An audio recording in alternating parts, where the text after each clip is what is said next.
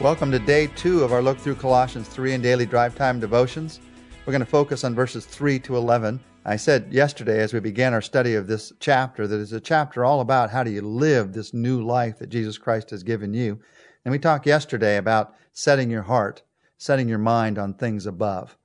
Once you've done that, what do you do next? Well, verses 3 and 4 tell us. For you died, and your life is now hidden with Christ in God. When Christ, who is your life, appears, then you also will appear with him in glory. How do I live out this new life that God has given me? Well, first I set my heart and mind on things above. And then second, I see myself. Well, the Bible says here that I see myself as dead and alive. I died to some things, but I also am alive to some things now. I'm both dead and alive. For you died, and your life, your new life, is now hidden with Christ in God. Now, what do these verses mean? When you begin to understand them, you begin to understand how to live out this new life. What does it mean for this new life to be hidden with Christ in God?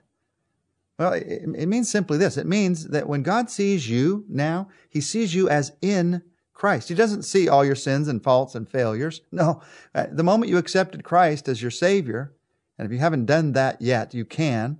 There is no time in any of our lives in which God has abandoned us. Sometimes we turn our back on him, but he has not abandoned you. There is still time for you to accept Christ as your Savior.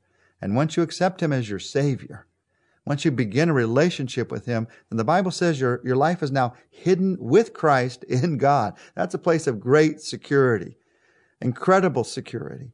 And when God looks at you now, he sees Christ. He sees the glory and the goodness of Christ. What does this mean for your life to be hidden? When God sees you, he sees Christ. What it means is, well, there's two key words to understand: substitution and identification. Two things that happened at the cross. To you, substitution and identification based on your faith in Christ. You see, Christ not only died for us on the cross, that's substitution. He paid the price for your sins. He substituted himself and died for you, died the death that you should have died on the cross. He not only died for us, but the Bible teaches us that we also, in one sense, died with him. That's identification. Now, what does this mean, for you died? In one sense, we all want to check our pulse and we say, no, wait a minute, I'm still alive. Yes, physically we're still alive, but spiritually there is something in us that died the moment you began a relationship with Jesus Christ. What is it that died? We're going to talk about that more specifically in a minute, but overall what died is this call of sin in your life that you cannot say no to. What died in your life is the call of the worldly, selfish way of doing things that is the only way that you know. Now you have a different way to live, a new way to live, the new life that Christ has given you.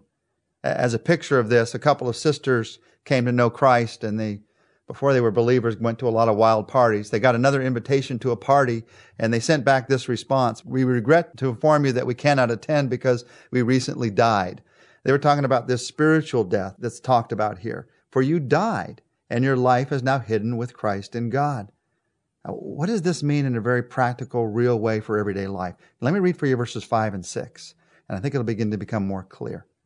Put to death, therefore, whatever belongs to your earthly nature: sexual immorality, impurity, lust, evil desires, and greed, which is idolatry. Because of these, the wrath of God is coming. Now, I want you to notice, in verse 3 it says, you died.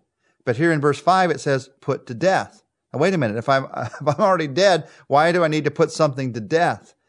He says, put to death this earthly nature. That's the selfish way of doing things. That's saying yes to temptation and not being able to say no because you know that that's the only thing that will make you happy. You're wrong, but in your mind, that's the way that you think. Now, the question in these verses is, for our practical everyday lives, is why do I have to put to death that which is already dead? I wouldn't swat a fly that was already dead. He's telling us here how to live our new life.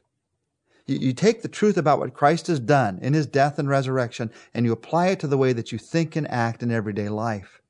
And the motivation here is, I have died in Christ, and I'm alive now in Christ. I've died to the old ways of doing things, and I'm alive to the new ways of doing things. And so I focus on the new way of doing things. My motivation for the spiritual life that God wants me to lead is not becoming something I'm not. I'm going to try to become a better person, try to become a better Christian, No, my motivation is living up to what God has already made me to be. He's already given me a new life in Christ, and He's already spiritually put to death that old way of living. Now, I know it may not feel that way to you right now. It certainly doesn't to me and to most people that I talk to. We still feel that old way of living. And we don't feel as much as we would like that new way of living. But God is saying here, this is the truth about you.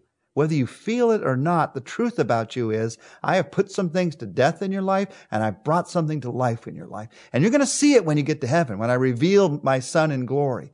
But right now, you can begin to live it by faith. You'll live it by faith.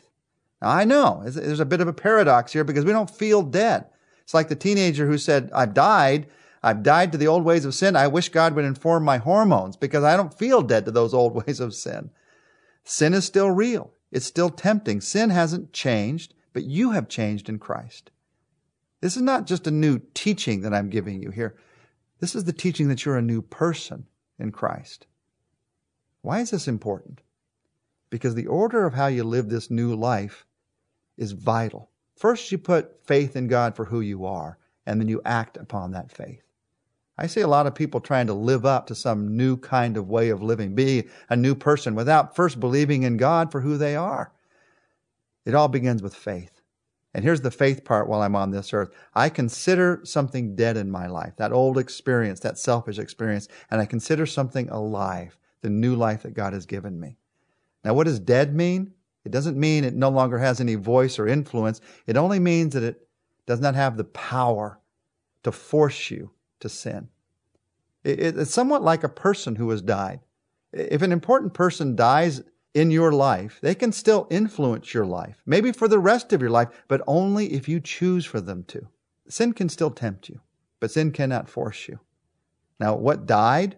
He gives a list here. It's not an all-inclusive list, but he says immorality died, and impurity died, and lust died, and evil desires died.